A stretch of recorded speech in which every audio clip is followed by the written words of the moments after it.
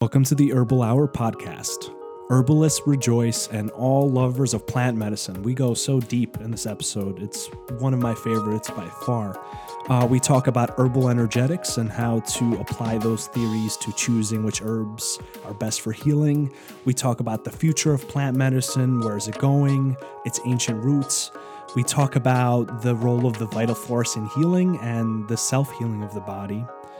We talk about plant spirits and how to build relationships with plants from shamanic traditions. And we talk about this concept of green allopathy and how to get past it. Green allopathy is this idea of using herbs the same way you use pharmaceuticals. Like you have this symptom, so use that herb. We try to transcend that and talk about the deeper philosophy of how herbs can be used for healing. Welcome our guest. It's Bryn Anderson. Hope you guys enjoy. All right, we're live. All right. Hi. Welcome to the Herbal Hour. This week we have on Bryn Anderson. She's been studying herbs for 20 years. She took online classes in herbalism. One of them was evolutionary herbalism. She started the herbal company Vital Force Herbs. Yes. And right now she does many things, but one of the things she does is she's a preschool teacher, which is awesome. And she is an herbal medicine maker. So welcome to the show. Thank you. Thanks for having me. Yeah, we've already gotten much conversation about herbs and geeked out, and I hope that we will continue to do so. Yeah, definitely. So, how did you get on the path of herbalism? So I would have to say that started, which I don't think is uncommon to many herbalists, but in childhood, spending a lot of time outside with sticks and buckets and rocks and plants and making potions and medicines. Spent a lot of time doing that, and that was my very first. It's just funny. I've heard other people tell that story, and I'm like, hey, I did that too, and hey, I did that too. So I think it's the plant's calling you at a young age, like, hey, come over here.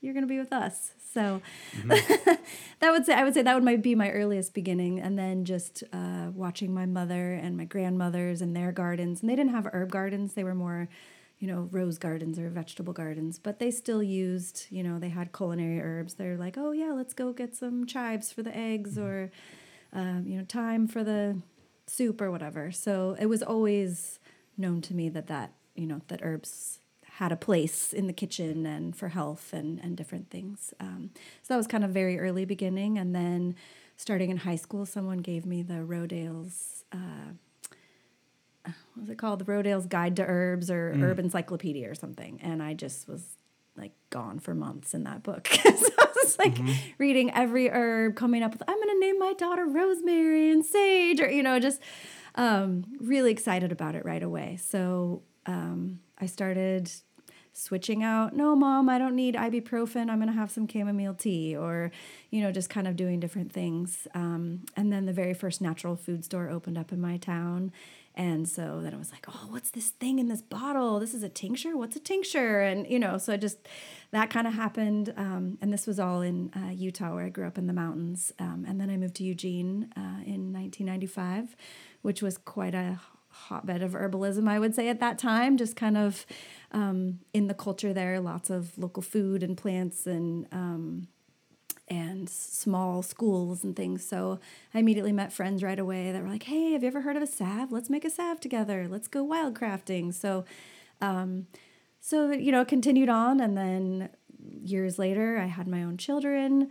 And that's when it kind of, that first turn of seriousness, I guess, where it came, where I'd really been learning a lot on my own, practicing, making my own medicines. And then it was like a choice. Like, am I going to raise my kids with herbs and with natural medicines and with good food? Or am I going to, take the route that I grew up on and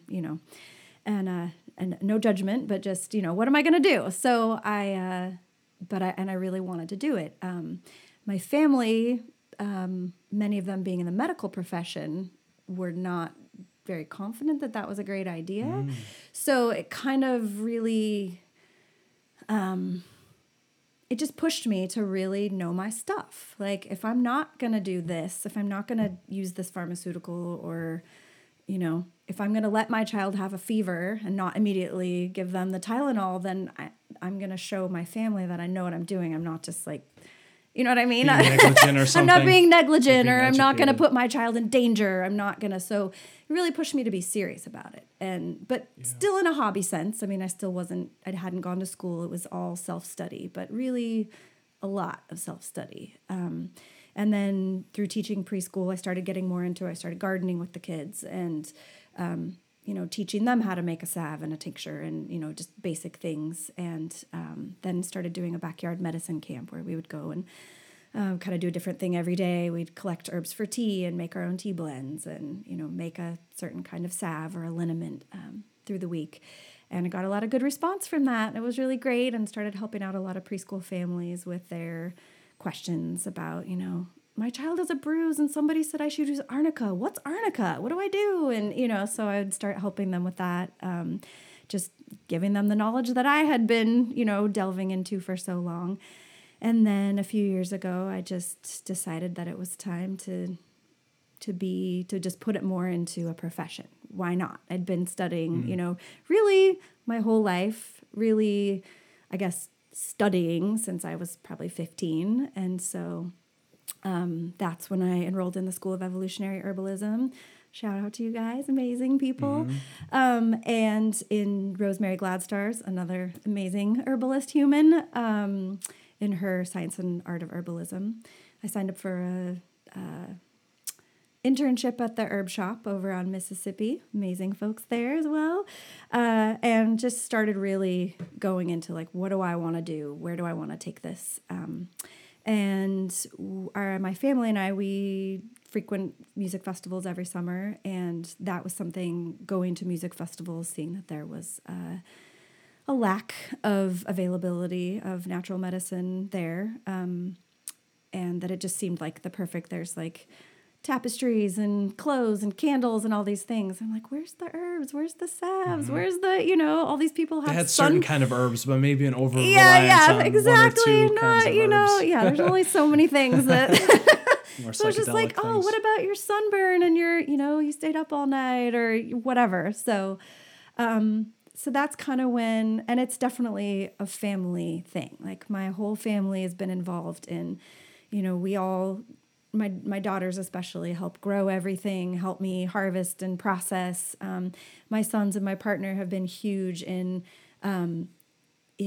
graphic design for the labels and for advertising and helping to set up the, just all that kind of angle of things and putting on the labels. Like one of my kids sat for hours, like putting on lip balm labels forever. So anyway, it's been a really amazing, fun thing to do as a family. But that was kind of our first thing was, okay, we're going to go to this festival and be a fully stocked apothecary, which was a really fun way to just jump into it and have a full line. So I came up with 11 different formulas, which, as we talked about before, I tried to make them very gentle, very general, something I could give to anyone, not knowing their background, not knowing their personal situation or energetics or anything, but something I believed would help them from whatever state they were in and not harm them.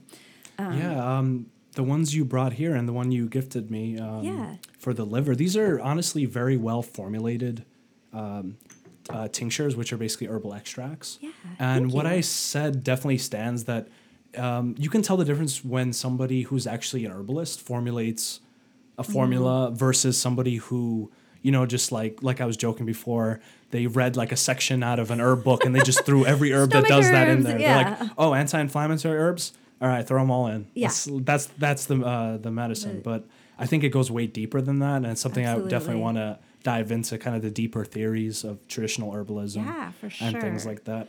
It's actually it's interesting. I have a kind of similar start in herbalism.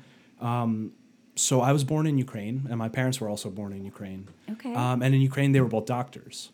The interesting thing is that in that medical system, herbs are not really thought of as separate from, like Tylenol and things like that. They go hand in hand. So it's like you have a fever, here's chamomile. Oh, you have a tummy ache, here's this plant. Oh, like you have a wound, like use some of this.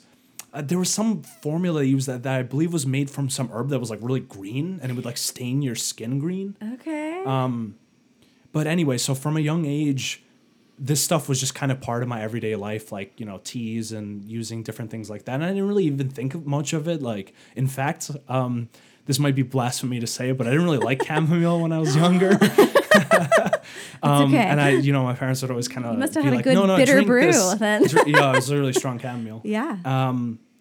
Since then, I've grown to, love herbs, but I think just being exposed to it from an early age is like not something different, but just part of like everyday life was definitely what led me when I did kind of stumble upon it again, to be like, oh, wow, like, and be very inspired about it right away. Mm-hmm. And when I first wanted to go to naturopathic school, both my parents being doctors, my dad's a general surgeon. He practices in New York. Okay. So at first they were like really against me doing naturopathic medicine for like really obvious reasons. Not as much job security. It'd be difficult to find a job. I know that all that will be fine now because I kind of found my place in it. Yeah, definitely. But the argument was never, oh, herbal medicine doesn't work or something like that, because that's just like within the culture. Right. You don't You grew up like with that. conventional doctors there use herbs still to this day as part of their main practice.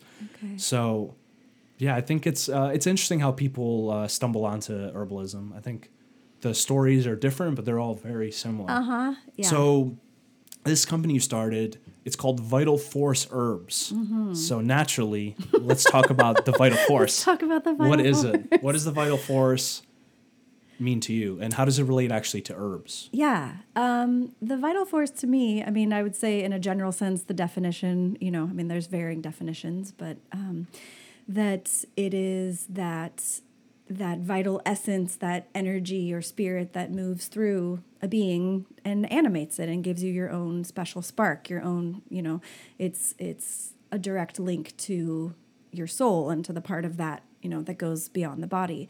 The vital force, I think, is where all healing stems from in your body. So you might have a cut and put on a Band-Aid, you might have a cough and you might take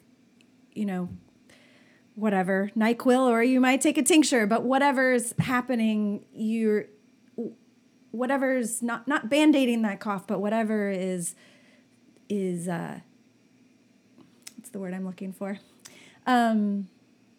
Undoing that cough, I guess, from the deepest level is your vital force. And that's my little tagline is heal yourself. And I think that that's really something that we aren't taught in this culture, and something that, we have a very pretty strict setup that, the doctor knows best, and leave yourself to a professional. And that can be very useful when you have situations, and there's definitely emergencies and all kinds of crazy stuff that, Western medicine has done really cool things.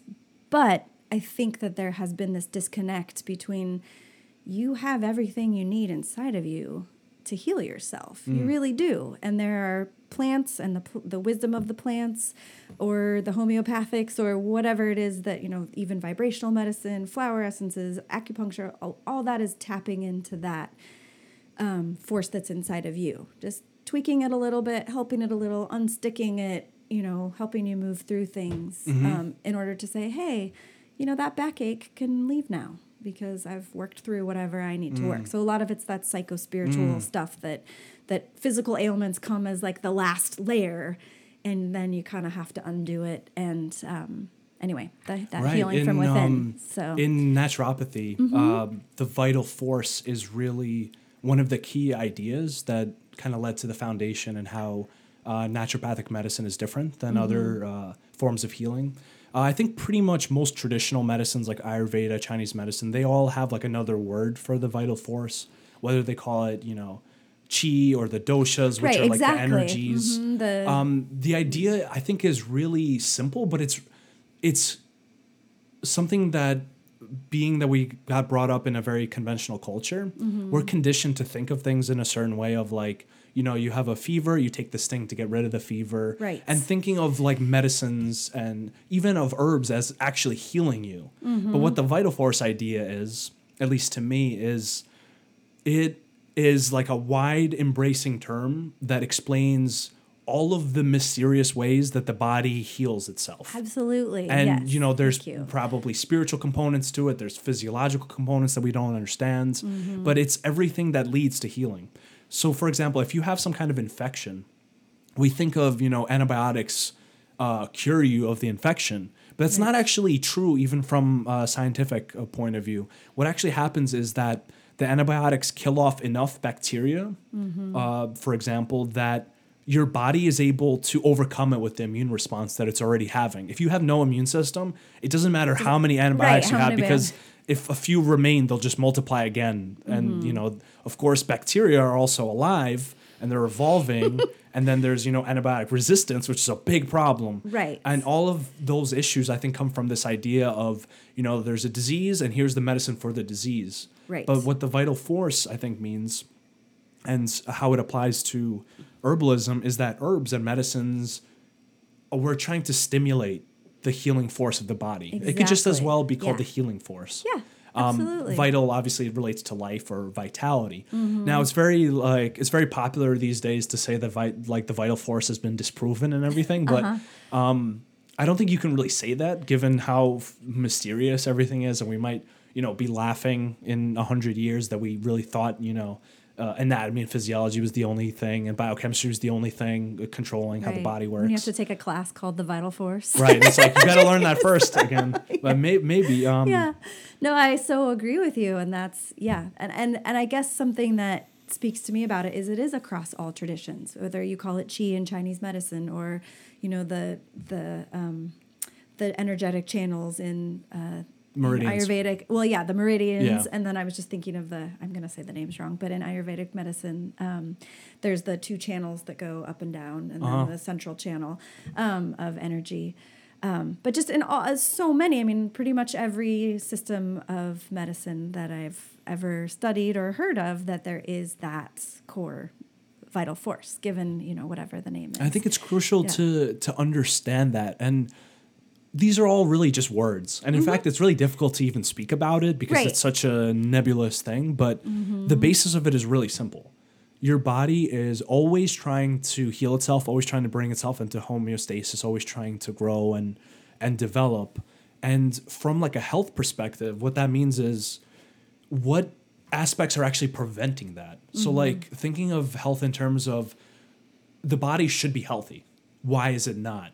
Instead of like, I want to make the body healthy by giving it this, which just doesn't really work, as we see with suppression of symptoms. With, you have a cough, you take an anti-cough. You have a fever, you take an anti-fever.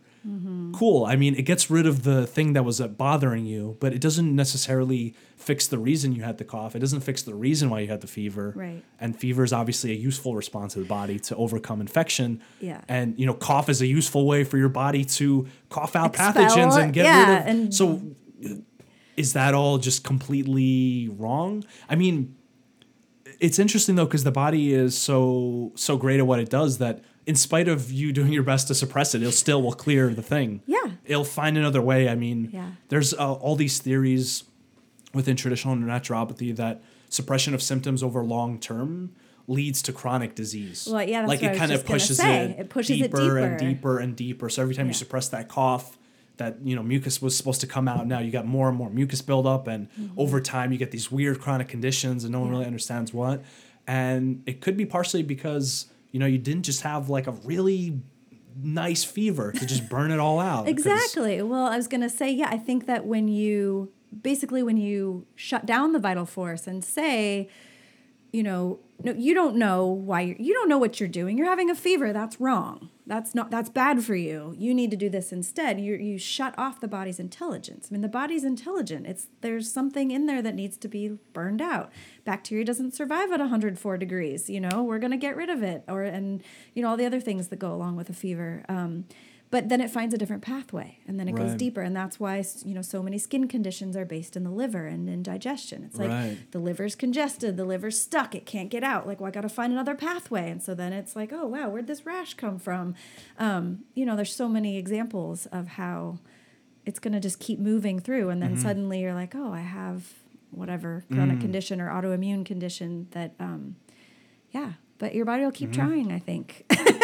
until it can't anymore. I suppose. Yeah, until you're dead. Yes. So it's like, This is the perfect place to segue into green allopathy. Oh, yeah. And what that means, right? Yeah. Because so my understanding of green allopathy is basically practicing the way conventional medicine is practiced, but instead you just have herbs. Right. So like somebody has a fever, you just give them an anti-fever herb. Somebody has a cough, you just give them an anti-cough herb. Right.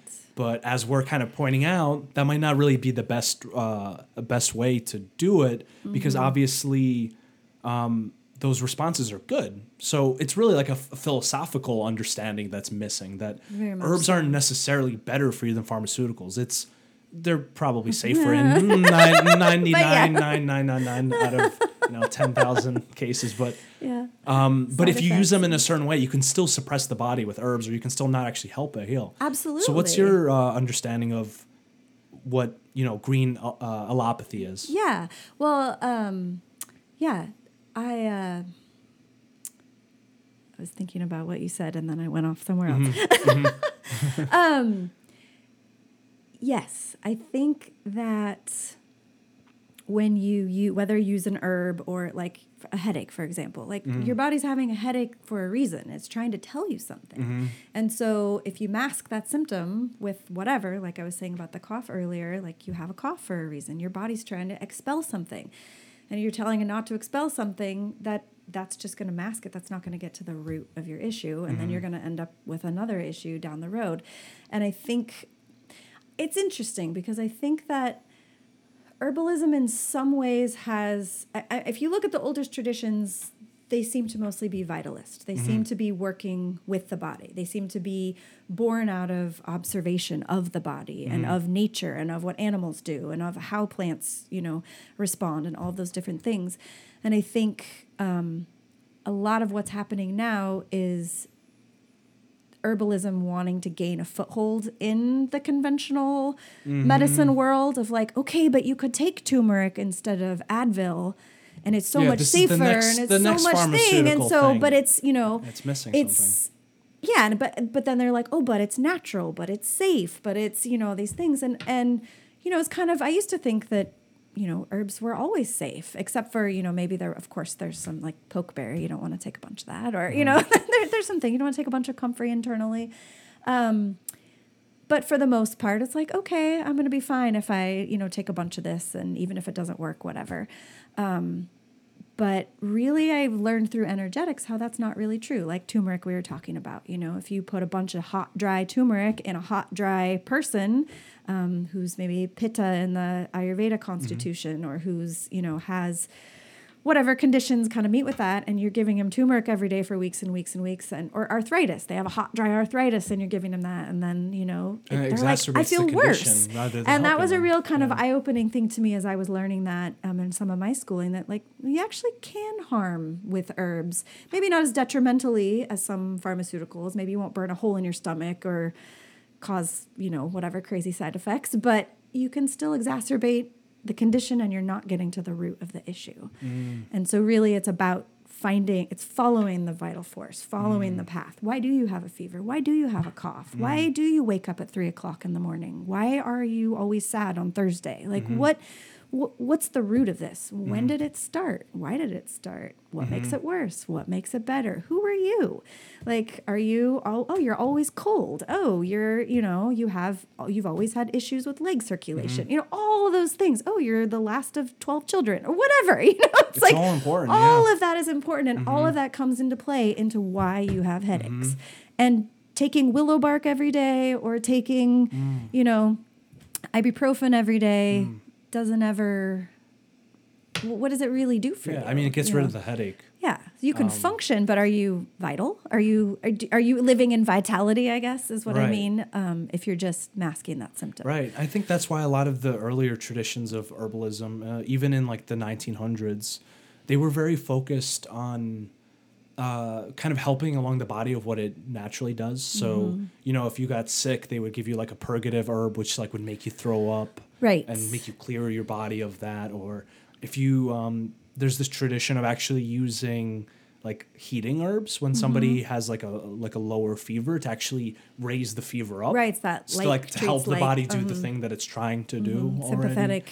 Or things, certain herbs that are more like of damp quality, increasing mucus secretions. So when somebody's sick, that could actually be helpful. Right. To like clear what's happening. So, and the interesting thing is that this is all really theoretical. Like there's also another tradition of herbalism that just is like, that's also theoretical. What can you do with it? That they're really like more, this herb is specific for this constellation of symptoms. That's kind of a lot of eclectics. I don't know if you heard of the eclectic physicians. They were very big on like these incredibly detailed descriptions of, if a person has this, that, and this, this is the herb for it. Right. We don't know why. We don't know how. It's just, that's just the way it is. It's like the more, they call it like the empirical method, which is like, this herb just works for that thing, whatever it is. Like, we're not even going to name it. It's just that combination of symptoms this herb is for, or things like that. Right. And there was the tradition of the even through energetics, the like hot in the 4th degree or hot in the first degree, and then matching symptoms with I think that's is that Galen? or Galenic? Yeah, that's I think that Galenic is the medicine and kind of like Greek medicine. I actually looked into that. That's really interesting. It is that's really even like a interesting. deeper level of understanding of like the qualities of like hot, dry, cold, and damp. That something could be like a little bit hot, something could be like pretty hot, something could be so hot that it like literally burns your skin and like burns everything out. And which is like cinnamon versus ginger versus turmeric versus horseradish or versus like garlic tincture, right? Or cinnamon tincture, which will just burn you if it touches your skin. Definitely. So what's your understanding of the more traditional energetics system? I know we were kind of talking about the system that Matthew Wood has done a lot of work in kind of bringing forward, which kind of uses a lot of things that we know now from research, but also looks back at, Greek medicine and the way that they used to look at herbs as having certain like energetic qualities that you would like look at the person and they would be exhibiting this and that symptom. So that means like, their condition is cold and damp. Like a cold with like a like mucus congestion or something. Very like intuitive understanding of that. And like you use like a hot, dry herb, like using contrary herbs. Right. And then there's the traditional homeopathy. So there's like antipathetic medicine and sympathetic medicine. Yeah, definitely. I guess a lot of my understanding does come from a lot of what Matthew Wood has brought to the table, and that through in the schooling that I took through evolutionary herbalism, I really loved, I think what really is helpful is looking at so many different frameworks, because like you said, you can reach a destination from many different pathways. So laying on top an energetic framework, laying on top, many different traditions, you can kind of really follow various things and kind of figure out what works best for you and what makes the most sense. So I like looking at, it's been really helpful and really eye-opening to look at the temperature, the tone, and what's the other one that I'm totally forgetting now? That I'm or the organ system. No, yes, I mean definitely looking at organ systems, but like looking at something as hot or dry. Okay, so there we go. Temperature. And then, why can't I think of the title? Anyways, hot and dry, wet and cold, like damp relaxation would be one just to say. So damp relaxation would be like, or the tone of the tissues. So the tissue states, I guess, is what I'm roundabout saying. Looking at how, like, say, like varicose veins would be a damp relaxation issue, where the veins have relaxed in such a state that then like the fluids are leaking out. It's not holding tone. So, and that was really, the first time I learned that, I was like, oh my gosh, that changes everything. That changes. Now there's 55 different kinds of coughs all of a sudden. There's, all these, like any situation that your body's having could be for all these different description reasons, for all of them. these different, have all these different remedies and all these different root causes based on what's the tone. Is the tone over tight? Are you like rigid, or are you like damp and loose? And is everything hot and dry, or is it wet and cold? Is it, so just looking at those axes of energetics really was eye-opening to me. And It really brings a lot love. of depth to it. Yeah, it does. And helps with your formulation so much to be able Absolutely, yeah. like if you give, someone a cough who has a really dry, harsh cough, and you give them a remedy that's cold and dry, Might you're make it which very most much herbs are worse. drying. So, it's like, oh, wow, why is your cough getting better? It's the same thing. It's more of that allopathic medicine, I guess. So I feel like you really do have to dive into the individual energetics of the person. Yeah, and I think for anybody who is really interested in herbs and wants to learn more, looking into Matthew Wood's works, like the Earthwise Herbal, and there's a lot of other great books where he kind of goes into the system. What I understand from it in terms of like how do you choose an herb for yourself or someone else, there's 3 basic parts to it. The first is what's the energetics of the herb and what's the energetics of the person. Yes. So that's like the cold, damp, dry, hot. Yeah. And I know, I'm like, I usually start with that one. So hot, cold, My dry, and brain has damp, and they're left kind me. of opposites. And then there's also the relaxation and the tension states. Yes. And they're all relating to wind tension. Yeah. observable states of the body. So that's the energetic. So like something that's a state that's hot is usually inflammation, irritation, pain, literally heat. Like anything with inflammation, swelling, anything related to that is usually like a hot state. Right. Cold is, just the opposite. Cold tissues, everything's kind of constricted, slow, sluggish, sedate. Hot is kind of stimulated. And then, dry is like atrophy or like degradation of tissue, Yes. consolidation.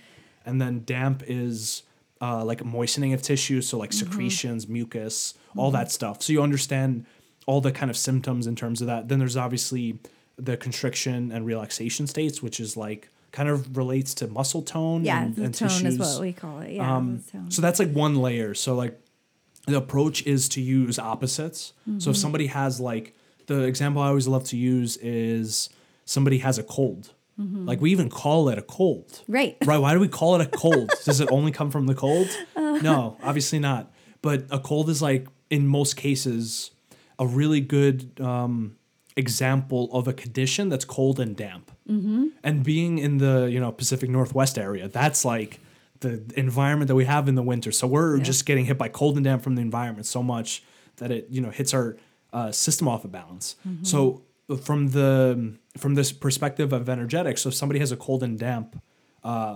cold, you want to give them a hot and dry herb because they're opposites. Like hot is opposite of cold, Right.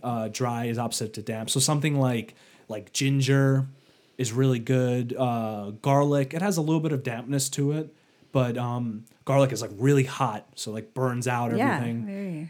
So those are it makes sense why those are chosen. Then the 2 deeper layers, one of them is organ specificity.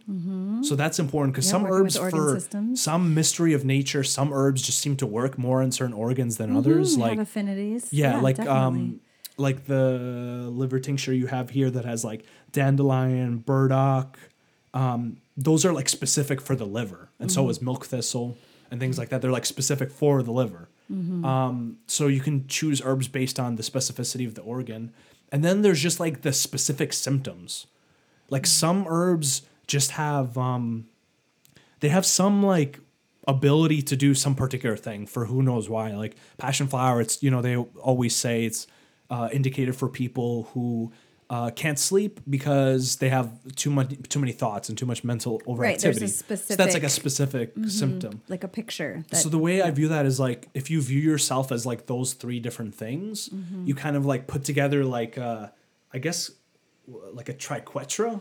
Right. Kind of like a Venn It's like a diagram, but with 3. multifaceted, And like, where does it all meet? Like, which energetic and specific and organ system. And then that's how you narrow down to like 1 or 2 herbs. And I think that is like the start of actually going deep and actually having really like miraculous cures with herbs of like finding exactly what the right thing is. And it also goes to say that there's not like necessarily, at least I don't believe that there's like one right herb. I think that there's a lot of approaches, because back to the vital force thing, it's like herbs like move around your energies in some way. So it's like you can move around that energy in that same way with another herb or another formulation.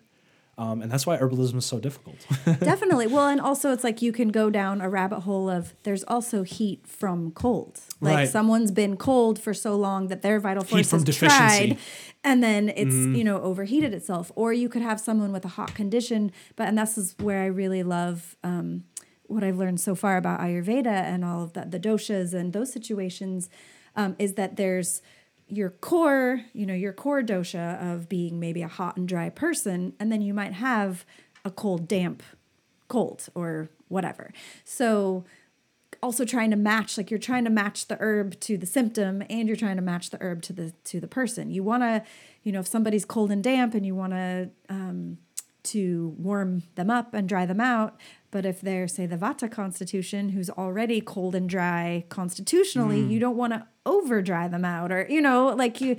So Right, it's really interesting. Like, okay, we're going to get this symptom, but I also need to keep in mind who you are on an everyday basis, and make sure that I don't throw you out of whack trying to fix, or what, not fix, but you don't. Makes me think of something word, you said previously is making me giggle, where you're like, with the way we look at plants, like what use do you have? Yeah. And like you were saying that somebody was making the point for like humans, of thinking about humans in terms of like, what use do you have for me? Yeah, of definitely. like viewing it in terms of that. It just made me think, like, just the same way that a plant has like a constitution that we kind of get by ingesting it, we have like natural constitutions and natural weaknesses in certain organ systems, and everybody kind of, when they have a cold, they have these particular symptoms that other people don't have. Like, like some people, when they get a cold or flu, they always get a headache. Like, that has never happened to me. Right. But some people, every time it happens. So like, there's no such thing as like a cold to be treated directly. It's more like, what is the manifestation of it in that person, and what caused it for that person. So that's just the rabbit hole. Which you that's just keep the rabbit hole. You can go deeper. really into alchemy with that, and looking like the salt, mercury, sulfur. Like there's the physical thing called the cold, and then there's the mercurial aspect, which is, these general set of symptoms, but then there's the sulfur of like your individual manifestation of that. Or you could do that with an herb. You could do that with so many different things where you can, there's a lot of rabbit holes. What do you think is like the next, a lot of rabbit holes. Next step of herbalism? Because right now the tendency has been kind of going back into the past traditions and pulling up a lot of the things that we kind of left aside when we went more to pharmaceuticals, and kind of reviving that. But once that's done sufficiently and we kind of get a full understanding of everything, people before us have understood, what's the next? Where do you think herbalism is going? Like, in terms of helping people heal. Right. Well, it's got a bit of a road, I would say, for sure. Well, yeah, as long as the FDA is on and us. on that road is really, I think it's going to come down to people's relationships with plants, like we were talking about. What are you good for? Or what do you do? What does echinacea do? What does calendula do? Well, what do you do? Well, I I ride a bike, I teach, whatever. I'm a parent. It's going to come down to people really connecting with that plants are sentient beings, and plants, something really important I feel like that I've been delving into is that the plants holds the signature of every plant that has been of that species for time. So think of horsetail. Like, how long has horsetail been around? It's been around, there's fossils of, I'm not going to say a number of a date right now. many thousands of years ago. Many thousands of years. Thank you. My partner's the date person. He's always like, back in 1997 on February 4th, but I don't have that. I think I brought this up on another podcast, but I think it's always a mind-blowing fact. The earliest found medicinal herb, like buried with somebody, was something like 40 or 50,000 years ago. Yeah. But they were actually using it for a condition. They weren't just like randomly using herbs. Okay. So but they had that means that humans have at least for, 50-something thousand years have been experimenting with herbs in a medicinal and healing context. Yeah. And that's just what we found. I mean, animals, obviously, they use herbs. But back into that idea of having a deeper connection with plants. How do you develop a deeper connection with plants? Well, first, hold on. I have to backtrack just a second. But just, I guess, part of what that means to me, that deeper relationship is moving beyond. We have to move beyond the allopathic world. We have to move into, hey, Calendula, how are you? Like, here's my life. Tell me about your life. Like, what do you know? This is what, here's maybe something I can tell you about. Calendula knows everything that all calendulas have ever seen from the beginning of calendula. And horsetail knows everything that all horsetails have known. They say as humans, our DNA spirals have that ancestral memory. And why wouldn't plants have that as well? Why wouldn't minerals have that as well? And everything, really, everything on the planet. I mean, I feel like the planet itself is a being, and then it's the microcosm that goes down to the tiniest, quantum atoms, and then out into beyond where we could ever, are the furthest reaches of the imagination, really. And so, to me, you think when we're taking in plants, we're like connecting with that like spirit of absolutely. that plant? I mean, I feel like that's the vital force of the earth. That's like our connection to like tapping back into that. That's your like root connection, your lightning rod into the earth, and then it's a communication and an energy. And I definitely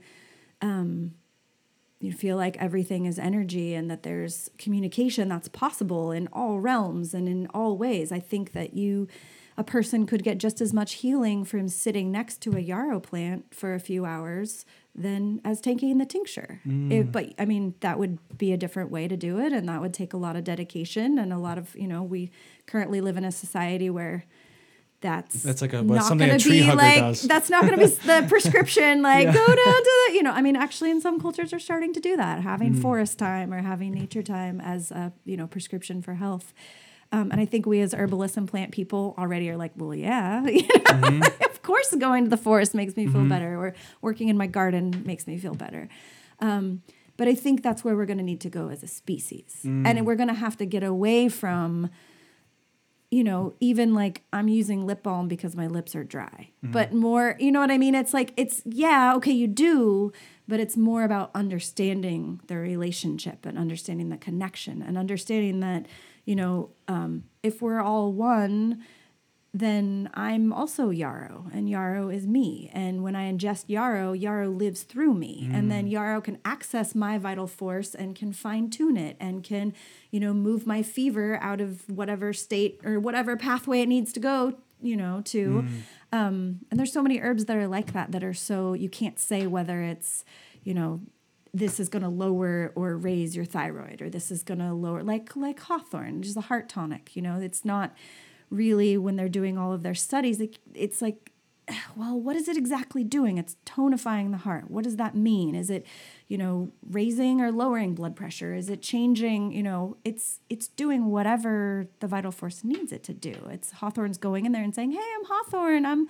I'm friend of the heart. Like, what's going on in here? And your heart's like, well, shit, I'm all messed up on this. And all, and they're like, all right, well, let's go in here and tinker, So helps me to that's a very cute image. Thanks. Of I am a preschool teacher. Yeah. I want to think about it in terms of that. And like Passion Flower just goes in like, oh, you got problems sleeping? Yeah, what's going on here? Let's try this. Oh my God, look at these veins. This is a terrible condition. What have you been doing? You really should take better care of yourself. I think the next level, I think, of herbalism and really of healing and medicine in general, I think with the way this culture at least has been moving towards the individual and kind of like people having all the knowledge, I think the next level of herbalism is everyone is their own physician. That's what I was just going to say. As soon as you started talking, I was like, oh yeah. And that's the next thing is that, like I was saying in the beginning, that there's this innate trust in the professionals and in the doctor. And like, I found that taking my kids to a pediatrician. I had a really wonderful pediatrician who would say, tell me what's going on. You know your kid way better than I do. I see you a couple times a year. I see you for 10 minutes. I don't watch your child sleep. I don't feed your child every day. I have no idea what's going on with your child. And I would say that that's in the 1% of kind of what's going on. I think it's like, oh, you have this with your lungs. This is what you need to do. This is what you need to do. The end. Trust me, I'm the doctor. And there's that kind of like,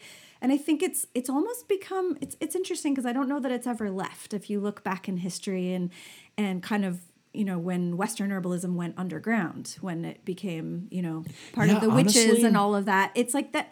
I don't think we've ever gotten to that point of like the physician is just there, or the healer or herbalist is just there to teach somebody about all that they can help them with about their body. But everyone has to learn their own body for themselves and how certain herbs and things work. Right. And I'm not saying that, doctors are bad or anything like that, of course. But it's more about we have to shift from the notion that the doctor knows best or only the professional knows what to do about your body. It's that we should all know what to do with our bodies. Well, we got the vital force. We don't even need to know about our bodies. That's our true body too. tries to heal itself no matter what you do. Exactly. It would help if we knew a little bit about like not getting in the way of it and maybe helping out here and there. But like, really, I think more people will be served by just doing nothing, like 9 times out of 10. It's true. Because your body's already trying to fix it. Trusting that your body can heal itself. And, there's things, like we said, to help along the way or to move those pathways and clear channels, but it's not, the Band-Aids is totally different than actually. It's a beautiful thing that Paracelsus says. Yes, that, Paracelsus. He's awesome, right? I love wacky Paracelsus. guy. Yeah, he was, right? He says that the physician doesn't heal, but nature heals. Yeah. That's something that I always think about. And it's really easy to like forget about that because, even when you like look up an herb and you're like, oh, this herb does this, and you just like take it and you want it to like do something, but it's so hard to understand like why you have the issue, like, and what would actually help that issue really. Like, so herbs aren't always the answer.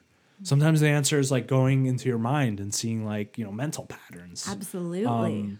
So it's really interesting. And I think just to reiterate that point, I think the healer of the future teaches people about themselves really more than anything else. Yeah. And I would say that's so they could do it for themselves. Of what I feel like my training has been and kind of where I feel like I'm headed with it is that very thing, is just, and even just being there to listen to someone. And, when you have a 2-hour intake with someone or whatever, however long, and you're going back into that history of when did this start, and tell me about your family, and tell me how you sleep, and you just, a person then begins to reflect on their own life and think of things and like, well, when did that rash start? Like if I really think about it, it's during a breakup, exactly, a hard breakup. Or it's whatever. And then that breakup made me, do this and that. Yes. I was eating Cheetos, and and then before that, this happened, or every time this happens, you really and get everything people happens to in a constellation click. too. Absolutely, we like to look for the one thing, right? Yeah, the one thing, and it's just our conditioning from growing up in this culture, that reductionist view, which is helpful in some degrees, but it's like looking for that one thing, like looking for that one cause, like that one event when I was 1 year old that just, this is the reason I am the way I am. Because ruined it all. Yeah. One time, like I didn't get that hug, and ever since then, it's just been downhill from there. Right. Or this is that one herb that like you just use it and then that's it. You don't have cancer. You have nothing. You're healthy forever. Right. And I think it's unrealistic, because so many factors play into disease and so many factors play into recovering from disease that it's a silly task to even look for that one thing, because you'll never find it. Yeah. No, you're totally right. It is definitely a constellation. I think that's the beauty of having someone begin to look at themselves in that light and like, well, why are you asking me about, it's like you go in for whatever, arthritis. And it's like, well, why are you asking me about my relationships? Why are you asking me how I sleep? What does this have to do with arthritis? Oh, but it has everything to do with it. It has everything to do with it. And so I think that awakening is part of the next step of herbalism too. That it's like, it has been useful to, in some ways, we've learned a lot about the body by reducing it down to, all the various things, and learning about veins and learning about arteries and learning about muscles, learning about bones, learning about bone marrow and learning about the parts of the brain and learning about, all the different hormones and other things. Like, okay, we did that.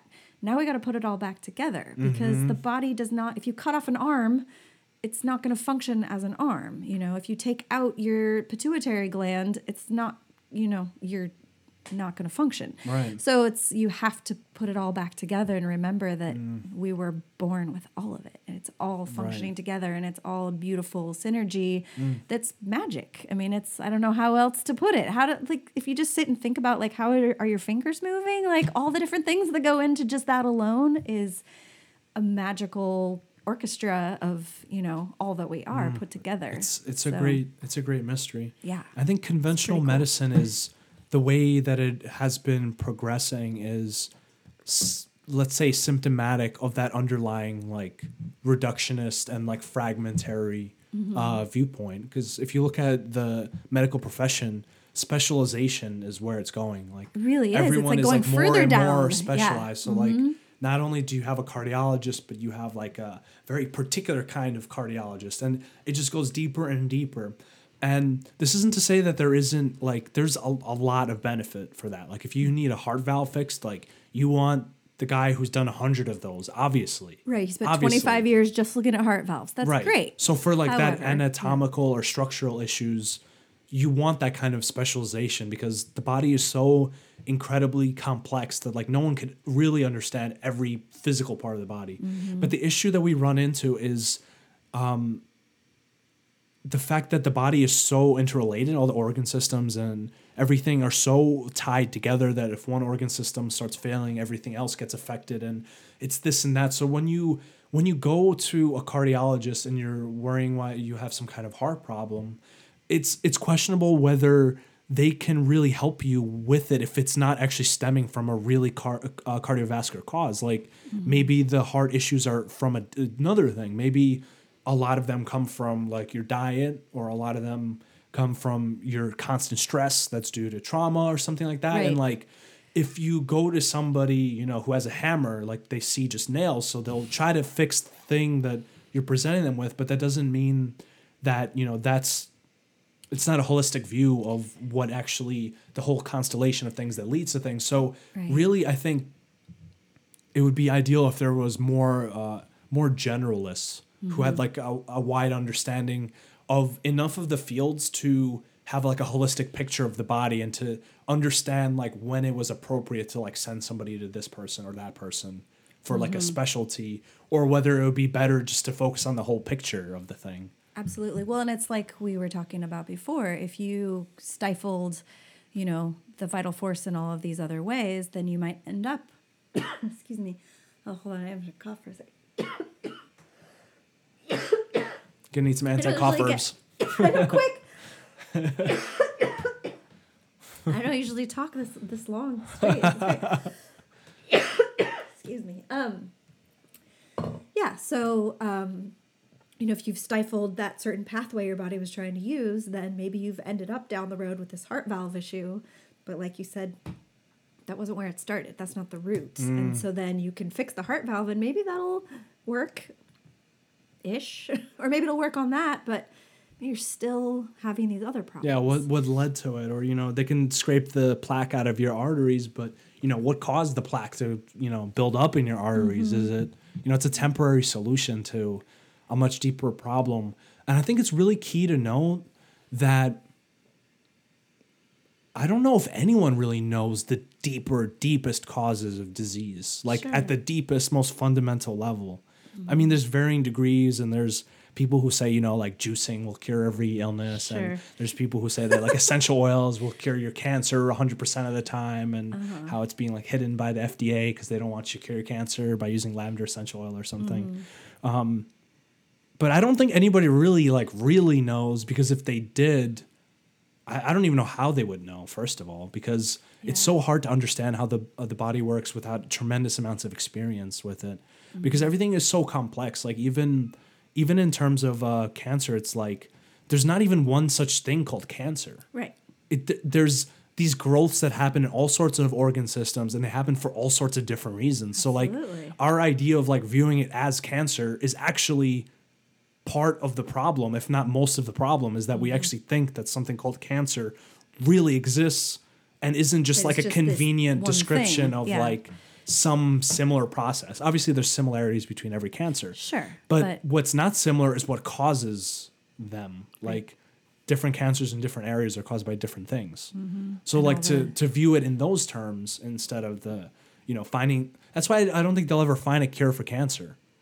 No, I don't think so either. I think it's all about, it's not about curing cancer. It's about focusing on health. And I think that's, there's a really fun book to read. It's Holistic Anatomy. I know that book. Yeah. Do you know that book? And it was interesting because I remember when I got it from the library and kept it for like a year and then finally decided I was going to buy it. And I was looking at the reviews and a lot of them were saying like, this is, terrible anatomy book and this isn't real and this is too general or this doesn't, there was all these reasons why it was a terrible anatomy book. And I was like, gosh, I remember really liking it. Well, I'm going to go ahead and get it and look again. So I've been recently reading through the first few chapters and I was like, oh, it was interesting to see why I felt like people who were looking for a traditional anatomy book didn't like it because the whole book is about the body being a whole system and how you can't separate the parts. You can to an extent, but you have to put them all back together again and how everything works in synergy.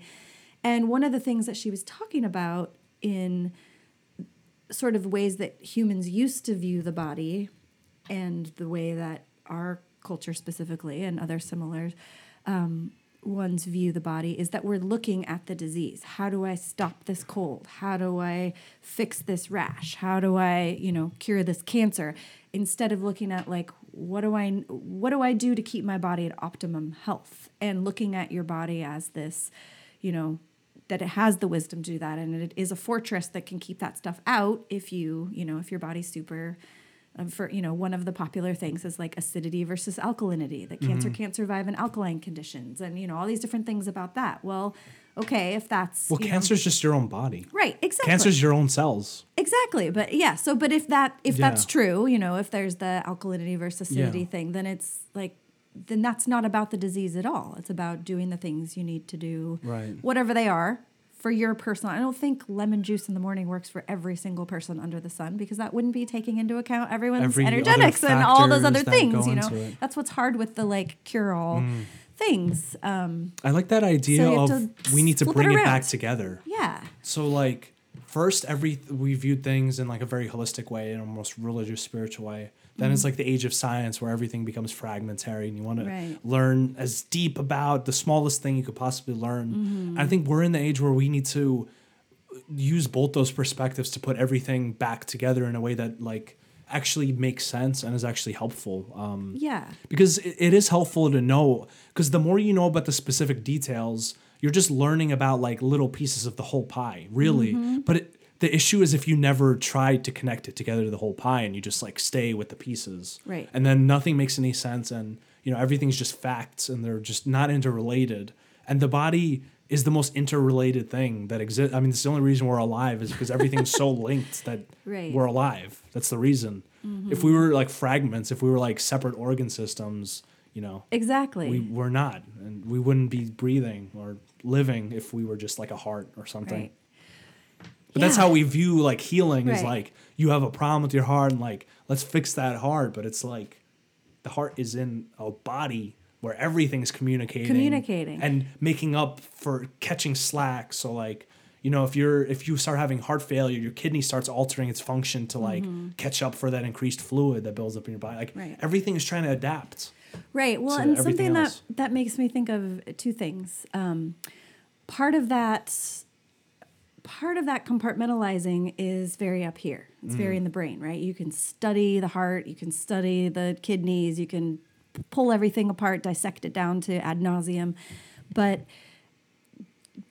flip-flopping that the heart, this is one of the most amazing things in all of my trainings and all of my classes that I really was able to delve into, that I'm super thankful for, is that heart perception, and that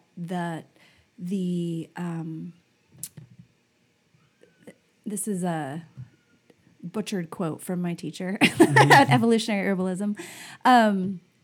Saja Popham and Whitney Popham. They're super awesome.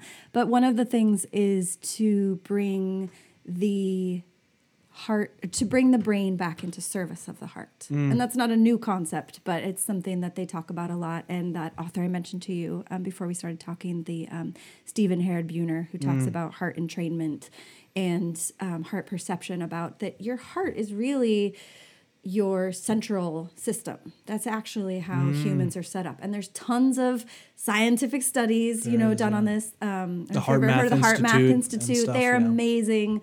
And I think one of the reasons they're amazing is because they have that focal point, but they also understand the energetics and understand why that's so important to understand that, and how most of your neurons are in your heart, and how it's actually your heart that sees and assesses situations and decides if there's danger, or decides what's going on, or checks out the vibe of somebody else first and sends that information to your brain. We think, oh, I look at you, I see you, I'm going to assess all these things, and then I'm going to send that to see like what my gut says or what my heart says.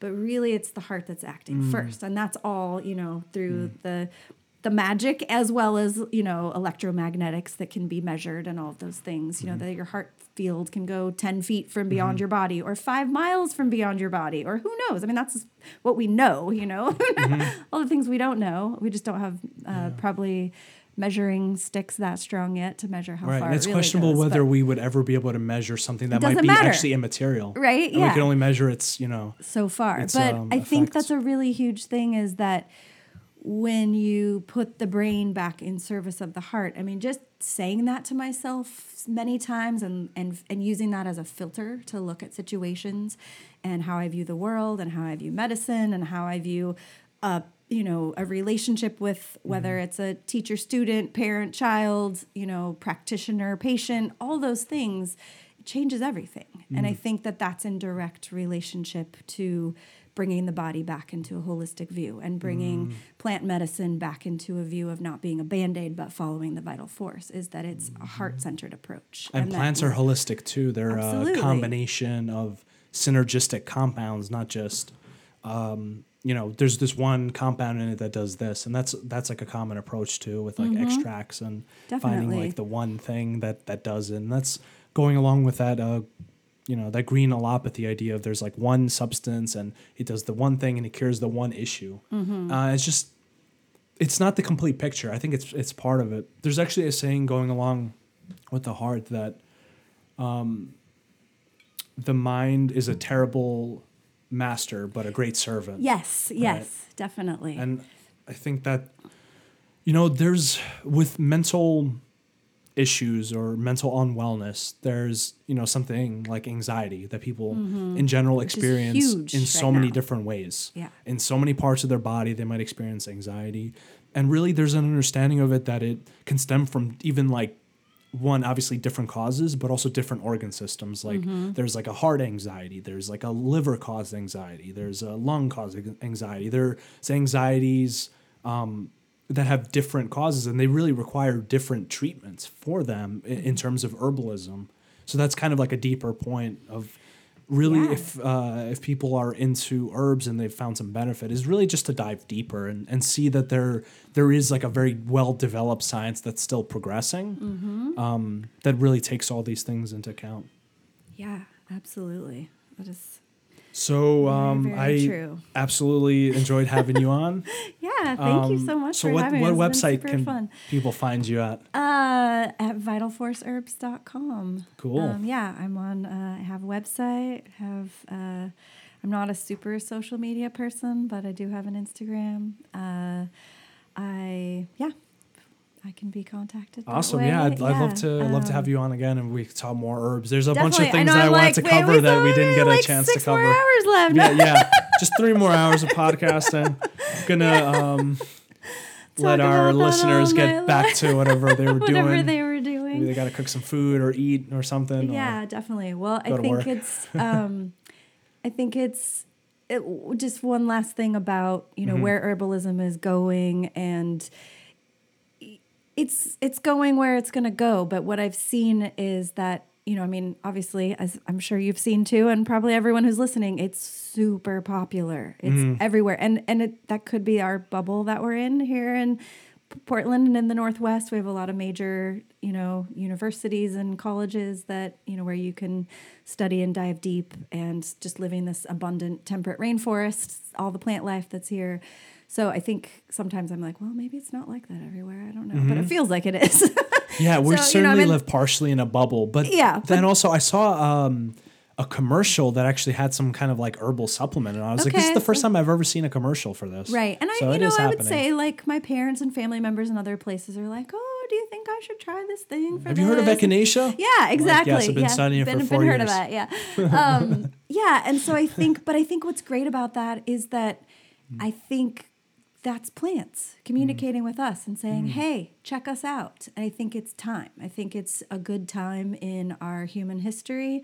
It's a good time with whatever you think is going on in the world right now. I mean, it just, wherever we're at, I think plants are calling us to this point because it's necessary. And I think that humans are going to follow that, because ultimately your vital force and your human spirit is communicating with the earth and with those plants at all times, no matter what's blocked, no matter what's congested, no matter what's covering it, no matter how stressed and busy you are. Like, it's there. And it may be just a tiny whisper, but I think it's growing. And it's like, okay, so you learn about echinacea, or you you have some chamomile tea, and maybe that's what you do for your whole life, but that could change your life more than you ever realized it did. You don't know. Or you can go down, the rabbit holes we have, or anywhere in between, or you might mention something to someone else that ends up changing their life. And I think it's super cool. But I think the plants are onto us, and they're like, absolutely. Yeah. And we're starting to get onto them. Exactly. And I think they're coming at a time when a lot of what we thought would be the answer in medicine, in views of the world, are starting to really fail us on a very big scale. Like, we live in times where chronic disease, all-time highs. Yeah. They're saying these days 1 out of 2 people will get cancer. Right. Something like 600,000 people a year just in the United States die from heart disease. Something like, I think it's 1 out of 7 people have a diagnosable mental illness. Something else, yep. And so we're at times where all the common solutions that we thought we found, the magic cure, we found the antidepressant that heals everything. Yeah, we thought we found the antibiotic cures thing all about infections. suicide, like all-time high for suicide, all-time high for children's diseases. All our known mechanisms are largely failing us. Yeah. And I think that's why the interest is kind of like, hey guys, what about us? Like, remember what your ancestors used to do when they got sick? Remember? Don't forget about that. They were pretty healthy. They did pretty great. Yeah, remember that dandelion in the sidewalk? Yeah. And we don't even, a lot of people in earlier times, they died from health related causes. They died from, getting bashed by a club or something like that. So we don't really, the fossil records might not show that people were living to 150, 200 years, but maybe they were. Yeah. If they didn't die. I absolutely think that's true. That's what they say in the Bible, that people used to live for hundreds of years. And I don't think that that's ridiculous. Maybe we just have a very low standard for what's possible. Right. Yep. I think that's true. Yeah. It's pretty fascinating. All right. There you have it. We have Bryn Anderson with Vital Force Herbs. Thank you so much for having me. Thanks for coming on. I love this. Thanks. And thanks to everybody that's helped we'll me along this path. Out, my family, everybody. Okay. All right. Awesome. Yeah, thank you. Thanks for having me. That was super fun.